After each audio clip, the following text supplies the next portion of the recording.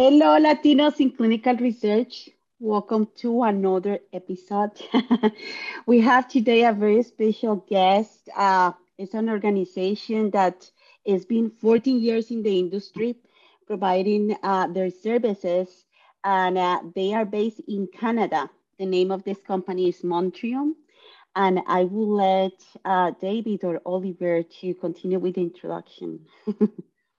Yeah, sure. Maybe I'll kick it off. Thanks first and foremost for everyone to inviting us on the show. Really happy to be here.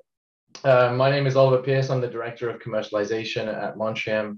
I've been with the company now for almost a decade, so quite a long time. Um, the company was obviously very different from when I joined to where it is today, of course. And maybe I can say a few words about Montreal, but David, I'll allow you to introduce yourself as well. Thanks, Oliver. So, hi, everyone. Great to be here today talking with Dan for the second time. My name is David Kovac. I am the manager of business development operations here at Montreal, as well as working with some of our smaller biotech and CRO customers in really leveling up their TMF processes and just trying to share as many kind of best practices with the industry through discussions like this. So great to be here. Thank you. So, David, you were going to, I believe you were going to give us a little brief about the services and how this works, or what kind of organization you guys serve. Um, could you please explain us a little bit more?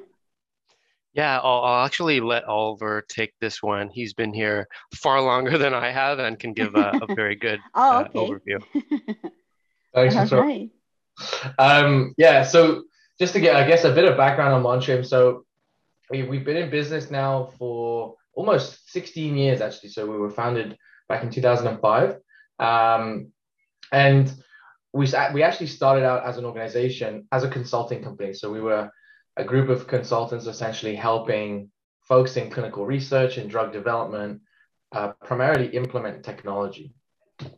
Back then, there were some technology platforms available, but there weren't all that many. Obviously, today there are lots of different tools available to us.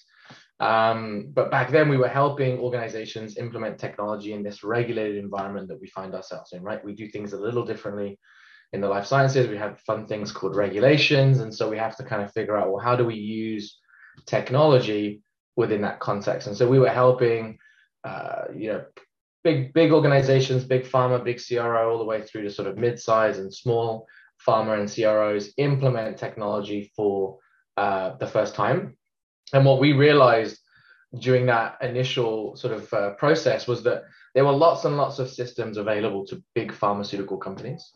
There were lots of tools available to big organizations that had lots of budget, big infrastructure, but there weren't a lot of technology tools available to the scaling biotech and pharma, the small clinical research organization that maybe don't have big IT teams or the money to implement, big systems. And so that was when we set out, I guess, as a mission to bring to market a set of tools, a set of software solutions that were really catered and tailored to the scaling biotech, pharma, and clinical research organization. So that's sort of where we are today. We've been bringing this platform to the market now for over a decade, and we've really emerged as one of the leaders in sort of the space when it comes to clinical data, clinical documentation, regulatory submissions, quality management, all within the context of life sciences. So that's kind of where it all starts. Okay, and when you mentioned that you were doing, or the organization was doing consulting, did you guys already have a platform, or you were using the platforms that they had to implement this service?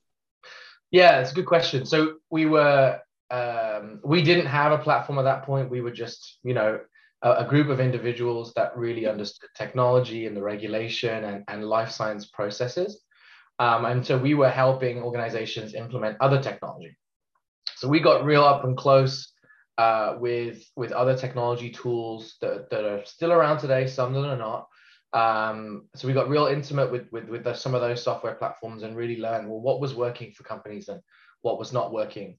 And initially it started where companies were coming to us and saying, look, there isn't really anything out there for us. Could you build us something? So we did a lot of sort of initial, custom stuff. We were building things for specific customers. And after a while, when you have 10, 15, 20 organizations come to you and say that they want pretty much the same thing, everybody kind of puts their head together and says, well, maybe we should bring something to the market that nobody else is doing right now. So that's sort of how it all started, essentially.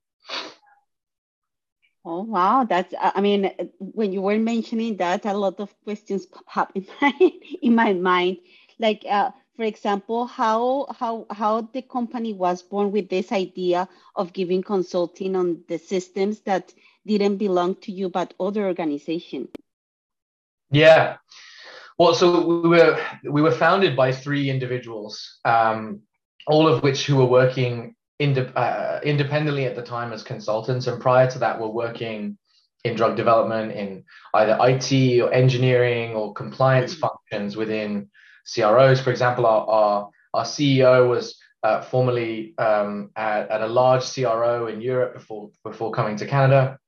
And so they've been involved in the industry for a number of years prior to kind of coming together, and had experience from the CRO pharma biotech side of implementing software within their own organization, and then took that experience to say, look, the systems that are available today. So if anyone remembers the Documentums and these sort of big systems that big pharma companies probably still have today, they're very, very difficult to implement, large immovable objects in a way. And so to implement technology at an organization that's very, very large is difficult. So you need consultants, you need people that understand how to do that. And that's how we initially started our lifespan. And the company itself, it's always been a knowledge-based company. It started as a group of people that really had a unique set of domain knowledge in implementing regulated systems. And it continues to be that way today. We continue to be a knowledge-based company. We're big on, just like you guys, sharing educational material, trying to help out the industry, doing webinars, podcasts, and so on, to continue to put that knowledge out there, help people get better at what they're doing on a daily basis. Okay, could you please show us a little bit or walk us through the services that you guys already have, or the platforms that you guys already have in place?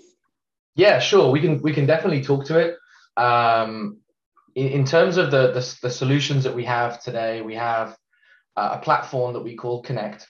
And Connect sort of has what we consider the 3 core foundational elements of any organization that's doing drug development. We have clinical, quality, and regulatory. And so on the clinical side, we have an eTMF system, electronic trial master file. I'm sure many who are listening are familiar with trial master files. This is a system that is implemented primarily at the sponsor or CRO organization to better manage and standardize the collection and maintenance of trial master files. So all the clinical documentation, data, information that's collected over the course of the clinical trial is centralized in this eTMF system to enable you to support a regulatory inspection, to tell the story of what's happened in a clinical trial. The second solution we have is called RegDocs Connect, which is a regulatory information management system, or a RIM system for those that are familiar. And it's really designed to help organizations plan for regulatory submissions. So anything from preclinical applications like clinical trial authorizations, INDs, etc., all the way through to sort of commercial applications like NDAs, NDS, BLAs, and so on, market access sort of applications. So that's really managing all of the life cycle of the documentation, as well as what submission activity we're doing, where are we applying for drug approval for. And then finally, the third sort of pillar is quality management. So we have a QMS system I'm sure everybody on this line has interacted with a QMS before. Pretty simple. Everything from SOPs, all of the things that we need to read to be trained on our processes, capturing all of our training records, all the way through to capturing quality events like deviations and incidents, customer complaints, etc. And then we have also a change control module as well as part of that QMS system. So it's supposed, the idea behind the platform is that it's the core foundation of any drug development organization, having these tools in place to enable you to manage the full life cycle of your drug or device. Is there any other organization that is providing a similar product or service that you guys do, that you're competing, and how does Montrium is different or in their service among these organizations? We've got lots of competitors, which is good. Competition is good because I think it brings the best out of the good software providers, which we consider ourselves. I think there's lots of familiar names that people will mention. The Vivas of this world, so to speak, are organizations that provide some of the same solutions that we do. I think what makes Montrium different, technology systems themselves, the technology systems that are available from a feature function perspective, they're very similar. Most of the systems you'll find on the market are very similar. The difference is often who you're partnering with, what type of organization is going to support that technology. And since day one, if you remember, we've really been about helping scaling pharmaceutical biotech CRO. And so our entire offering is really focused on the scaling small and mid-size. So the vast majority of our customers are sort of startup through to a few, 500-600 employees. And so we really engineered our offering, the way we do business, the way we support our customers, specifically for the scaling smaller organization. Many other systems are available today, but typically are built for bigger companies. They're more complex to implement, they're much more expensive, and they're difficult to maintain. And we wanted to come to market with something that was easier to maintain, easier to implement, and something that wasn't difficult to budget for, something that you could consume and you wouldn't have an issue bringing on board from a financial perspective. And that's where some of the key differences are for us. Of course, we have an innovative technology, people love it. The user interface and user experience is one of the biggest things that we get feedback on. But I truly believe the reason why customers choose Montrium is because we understand their business. We're a small business for small businesses. We're not a big business for big businesses. Oh, okay. So that will be your competitive advantage. Yeah, and I think that's super. Sorry, go ahead. It's definitely one of them. Sure. I think that's really great that you guys really consider your audience, your customer, right? Because it's true. I mean, yes, you're providing this really great service, but if they're starting up or they're really trying to get their feet wet, you have to make sure that you partner with somebody that understands your needs and your situation and grows with you. So I think that that's really great to hear that there's at least one company out there that's doing that. Yeah, for sure. It's we like to say that, we're going to give you all the support you need and there's no invoice attached to it. We're going to support you, right? We want to build partnerships with our customers. We do not want to have traditional customer vendor relationships where it's colder, you're not as prioritized. We're big on involving our customers in our roadmap. We have an interactive roadmap where you're able to shape the way our products evolve. You can add new ideas that our product team will look at. You can vote for different functionality to be developed. So we're very democratic, I guess, in the way that we approach, working with customers. And it's really at the center of everything we do, right? You can't build a great company without great customers. And to have great customers, you've got to deliver a really great offering. And that's what we're trying to do. Yeah, I like that. I like that a lot. What do you see, Oliver, in regards to patient records, especially as they're de-identified and as we start moving into blockchain technology? I know it's very early, but that's why we cover these things. So yeah, I'm starting to hear about systems where patients can opt in, de-identify their info, share their records, sort of tokenize it? I mean, you guys are a tech company, so what is your stance on this in the future? Yeah, I definitely have some opinions on it. I think the statement I'll make first is that, you know, we're an organization that primarily serves the pharmaceutical company that hopefully serves the patient, right? And for the most part, the data that we're dealing with is operational data. It's relating to the business, the trial itself. There are lots of systems, EDC systems, CTMS systems, ISF systems. These are all managing more patient data. But I do think that the industry is going through a significant change and has done for quite a while. And I think COVID kind of gave us a little bit of a kick, right? A little bit of a kick for that. We definitely saw the impact of COVID in our business. Obviously, a big uptick in systems because no one's in the office anymore, so you can't see paper documents. But when it comes to other technology, like artificial intelligence is something that we've invested heavily in. We work closely with the Canadian government, who we're working with to implement artificial intelligence that will allow us to reduce the amount of manual effort, of human interaction with processing information and telling a better story. I think when it comes to patient information, it's always especially when you have things like GDPR, and we have our friends in Europe have moved things a little bit further forward than maybe we have in North America.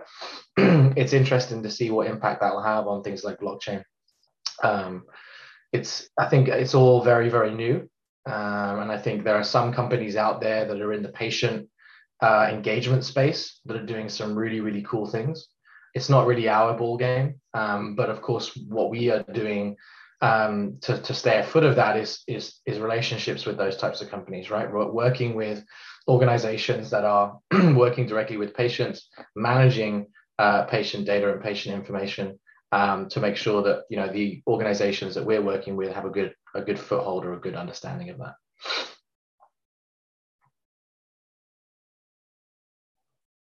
Awesome. And Very awesome. We're sorry, go, Monica. no, go ahead.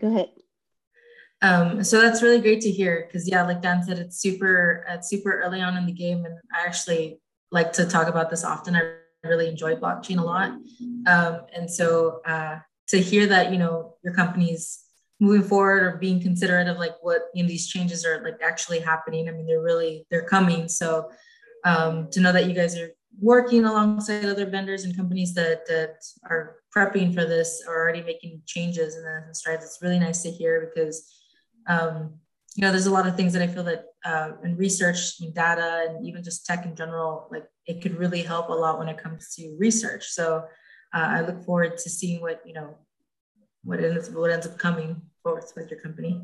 Yeah, we're in an ecosystem, right? And the companies that ignore that they're part of an ecosystem are often the ones that aren't providing enough value. And so if you recognize that you're part of a larger ecosystem and that there are lots of technology providers supporting different parts of the process, different stakeholders, patients, sponsors, investors, etc. I think that perspective gives you the ability to deliver more value to your customer, and that's ultimately the way we're looking at it. We're looking at what technologies we can leverage that are going to benefit our customers, but always being cognizant of what other technologies are available out there that may be being used to target other stakeholders in that process, right? We don't typically deal with patients directly. Like I said, we're much more dealing with operational information, operational data. But we have to be considerate that this is happening, right? Blockchain, all of these processes have outputs. Today, those outputs are documents. Where do they go? Yeah, I agree. Do you think that how close are we to the great convergence where all these systems start talking to one another? Because right now they're all silos. So in research, like as a site level, you know, there's probably like 12 vendors for every study you do, like 12 logins. And the industry's always been trying to push for greater consolidation, and some of the big players have been doing that. Like, what do you think about this? About this great convergence? When do you think it's going to actually happen? I think it's already happening in some areas. I think it's utopian to believe that it'll all be connected. It would be nice, but I don't think it'll ever all be connected. And what we have to think about is how do we connect the key pieces together, right? There are clusters of stakeholders that really need to be better connected today, and can we focus there? If we try and focus on the big problem, which is trying to connect everyone, I think it'll take us a lot longer. But I think already today there are a lot of organizations, including us, that are working to make sure that we can connect those different tools together. A lot of it is around technology enablement. Like AI can play a role there in facilitating those interactions and those transactions. Things like APIs, relationships with other software providers. In the life sciences, we're a little bit behind, some of the other industries when it comes to technology because of regulation, because of risk. But that's changing, and it has changed over the last decade, where we've seen, people evaluating the risk of technology differently. Yeah. And that's only going to help us get these systems better connected to each other. There's obviously, you can use things like APIs, and there are different technology tools to be able to connect these different systems together. But it's not just about the technology. It's also about how do you translate, right? So there are lots and lots of organizations, standards bodies, etc., that are trying to develop models so that when one system talks to another, that they speak the same language. Because we're dealing with lots of different types of technology, and they don't always speak the same language. So how do you translate that? Last question for me, and then I don't know if anyone else has more questions, but the site, we always talk about how the site is like, everything's nice in research, like you said, utopia, and everybody wants patient centricity. Everybody wants to let patients come and go. If they want to come to the office, that's nice. If they want to stay at home, it's great, even better. Then you hear all this stuff about AI helping find patients, and then you hear things about text messaging systems that help you retain patients. It doesn't end. We can do this for 3 hours and we will only get scratched the surface.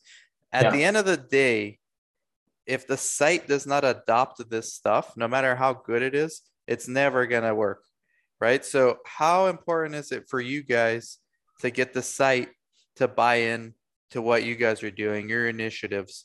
Because at the end of the day, in my opinion, and maybe I'm biased, but I don't see it any other way, without the site's participation in this stuff, it's not going to happen.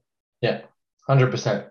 And it's a big problem. I mean, it's a big problem in the area that we're in, right? We're more in the sponsor space. Of course, sites are a key stakeholder, but it's a huge problem, right? If a site fails an audit, sure, it's a problem for the site, but it's a problem for the sponsor, right? And so there's a huge amount of pressure to around the whole sort of site enablement. How can technology enable sites to do better research, right? To be able to be more efficient. And you said it in your previous question, 10 different logins, 20 different logins. Today, the model is let's impose technology on the sites, right? Use this. And then, if you're working on 10, 15, 20 studies, you might be working with 10, 20 different technology tools that you have to train your staff on, that you have to, maintain. Maybe you have to pay for some of them. So it's that those are the things that the industry is really tackling. And we've talked about it a lot internally and externally with our customers. How do we do that? Because the customers come to us and say, look, we need to enable our sites. How do we do that? And a lot of we deal a lot in the documentation space, right? So site files, TMF, etc. And so the big question we're always asked is, well, can we give the site an ISF? Can we just manage it for them? Can we do it electronically? Can we own that? And if you look at the regulation, it's a little bit of a gray area, right? You look at it and there needs to be almost a division, right? This is what you can see, this is what you can see, because there's important information that's being kept at the site that the sponsor may not need to have access to. And so to be able to broker that relationship, I think that's where the technology vendor comes in. That's where we as technology vendors need to play a larger role in brokering that relationship. So it's not an easy thing to figure out. The solution is not an easy one, but I think it comes down to because the other thing that's tough that we've come across is that technology costs money, and often sites don't want to invest in technology, or at least they have invested in other things. Right. And it's difficult to be able to implement that technology. So sponsors say, well, I'll pay for it. But then you get into the regulation, you're like, okay, well, what can I own and what can I not own? And that that seems to be the impasse that we're at the moment. Yeah, it seems like the lines are blurring too, because we talked to an AI company they have actually a really good product in helping identify patients in a database for some of these larger academic medical centers that have tens of thousands in their database. And coordinator's not going to go through that database and even make a dent, right? But the AI does. But the thing is, even to use the AI, like somebody has to follow up with the leads that come through, and the coordinator still doesn't have enough time for that. So these companies are actually sending their own staff to work next to the coordinator. So the lines are blurred between what is the sponsor actually doing, because to my understanding, sponsor, it's not really, they're not necessarily allowed to be the site all the time, right? Like this is why we have investigative sites. But the way I see it with technology is they're trying to inch their way closer while still staying away and say, hey, that's still the site, but now we have somebody working like right here with the coordinator, like shoulder to shoulder. And that's what I see. I see more of a dystopian future in some cases, like you were saying, utopian. And that's an example. And whether or not it works, I don't know. But I've been to these AMCs, and I can tell you those coordinators don't even want you walking around the office like when you're a monitor. So I can't imagine they're okay with somebody sitting shoulder to shoulder as they're working. Just some stuff to consider. I know it's not for you guys, not a problem for you guys to solve. But as a thought leader in the space, I wanted to get your take on that. It goes back to what I was saying earlier around, we have to be cognizant of the ecosystem that we're a part of, right? And so we can't ignore it, because if something happens over here and we're not aware of it, it will have a downstream impact on how our customers use our tools. So it's definitely something that we're very cognizant of. And I think there are a couple of companies that are trying different things. But like I said before, life sciences and technology, we're still maturing. Thankfully, we've matured quite a lot over the last the last decade. But before then, I mean, it was slow. Technology adoption is slow. I mean, even in Europe, in some parts of Europe, it still is slow. And some of that is around regulation, some of that is around risk. But until we can move the industry forward from a technology perspective, that problem's still going to be here. Mm-hmm. The problem's still going to be here. Oliver, does Montrion have any in mind or on the table any or maybe on the making any services for the sites, like for example EDCs or anything like that, or maybe ERECs? Not ERECs, sorry, regular source documents or something like that. Yeah, so we can't give too much away, right? It's a but what I will say is we gotta give all of it away. What do you mean? The first scoop. There you go. Exclusive. I'll say what is public knowledge. For us, we're all about enabling our customers. And when I was talking about brokering that relationship between the site and the sponsor or CRO, that's an area where we're investing a lot of time and effort into. It's an area where we're really investigating what can we do to better that relationship, to allow the sponsor to empower the site but not burden them with new technology or elongated processes, things that ultimately slow them down, right? We're here to do research. We don't want to stop that from happening. So yeah, I think when it comes to in the technology space, absolutely, we're focusing on trying to help our customers enable clinical sites to do better research, more efficient research. We're not interested in sort of doing things in the EDC space and things like that. There are lots of really great EDC providers out there, and to be honest with you, there's only so much you can do with EDC. But there are lots of other areas where we plan to innovate around clinical trial management and that interaction between sponsor and site. Absolutely. Well, awesome. I think as that continues to grow, we would very much love to have you back and get some updates on that for sure. I mean, especially innovation right now, I think those who get it out first or the best, right? Not think first maybe, but the best is really, really important, especially to these sites that are also trying to really kind of make waves and make research a little bit more user friendly, right? For them as well as for the subject. So, but I'm actually looking forward to that. So please keep us in mind. We will, absolutely. We'd be more than happy to come back and talk about what we're doing and what we've done since we last spoke. We're trying to do things a little bit differently, and like you said, right, you don't have to be first as long as as long as you're the best, right? So we're very happy being second thing, but if we bring out something that really makes an impact, that's done well, we'll edge our way up to first, and that's sort of the approach that we take in business. That's great. And when it I think maybe I leave this question for when when the products are out there, or when you guys have already created, because obviously you cannot talk so much about it just Yeah, yet. maybe for the job fair, we have a job fair planned, and it'd be nice to get a tech vendor in there to kind of share the tools so that people at the job fair maybe can learn something, because not everybody knows how a TMF works and all that kind of stuff. So I think it would be a value Absolutely. add for the Yeah, audience. I mean, if there are any organizations that are doing CRA training, learning, things like that, we're big on that. We partner with other organizations that are more local to us. We do. We are. Yeah. So we'd be more than happy. We do.